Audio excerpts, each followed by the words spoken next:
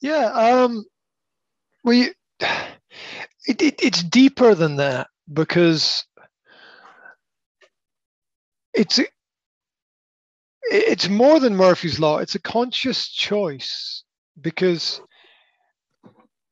she doesn't want to feel like she's losing you. Now Mm, that's true of all children, or at least most mm, children in parental relationships. That um, when there is no pressure on the situation, then the child does nothing because they feel like you're there for them.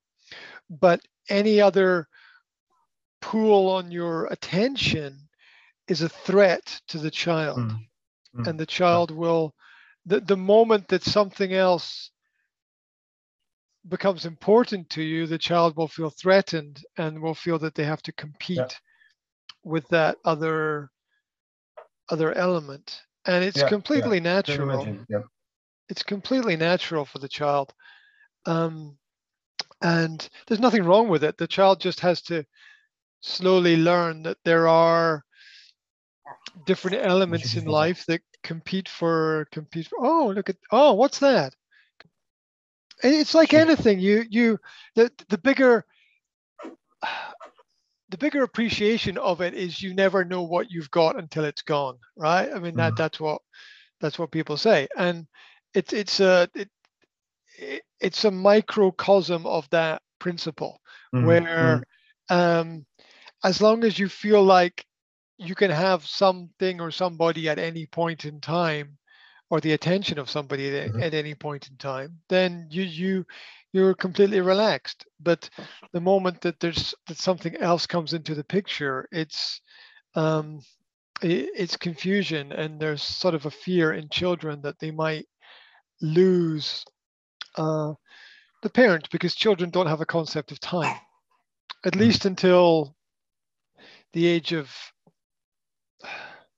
8, maybe mm, 7 or 8. They don't have a concept of time. 3 weeks mm. can be 3 years. Yeah, that there's Yeah. there's no principle there, and Mm, that's why using time as a marker with children is pointless, because it does mm, it doesn't you know I will see you later. Later translates as never a lot of the time, because they don't understand the difference, because um, we know ourselves that our own concept of time can expand and contract mm, depending mm. upon what we're focused on and how busy we are. And um, and children are in essence always busy, and when you're always busy, you you don't have a concept of time. Time Mm, is sort of irrelevant because you're focused on the action that you're doing. And almost everything that we live by in the modern world has a time construct to it.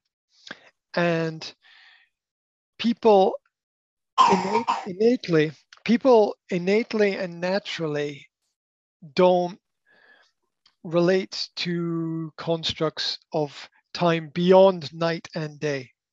Yeah. mm, And uh, and to a certain extent there is no night anymore, mm, because we have you know availability of a lot of things 24 hours a day, 7 days a week. And um, and so the the natural rhythms that people have um, are completely upside down. As human beings, we are meant in summer to be awake for longer naturally. mm. And we're meant to Yeah. absorb more sunlight, more energy, and be outside more. And in Mm, winter, we're meant to sleep more. People yeah. people people very often feel more tired in winter naturally, because it's Yeah. it's darker. There's less energy available in the environment, and we are our lives tend to be slower during that. Mm, Now we can play with that a little bit, and we can experiment, and everything's different, and we can do things like go skiing, which is kind of like a reversal of let's do a summer activity in winter. It's not natural for us to do that, but it's not a bad thing at all. It can be very helpful and very healthy and a lot of fun. So we can turn bad into good.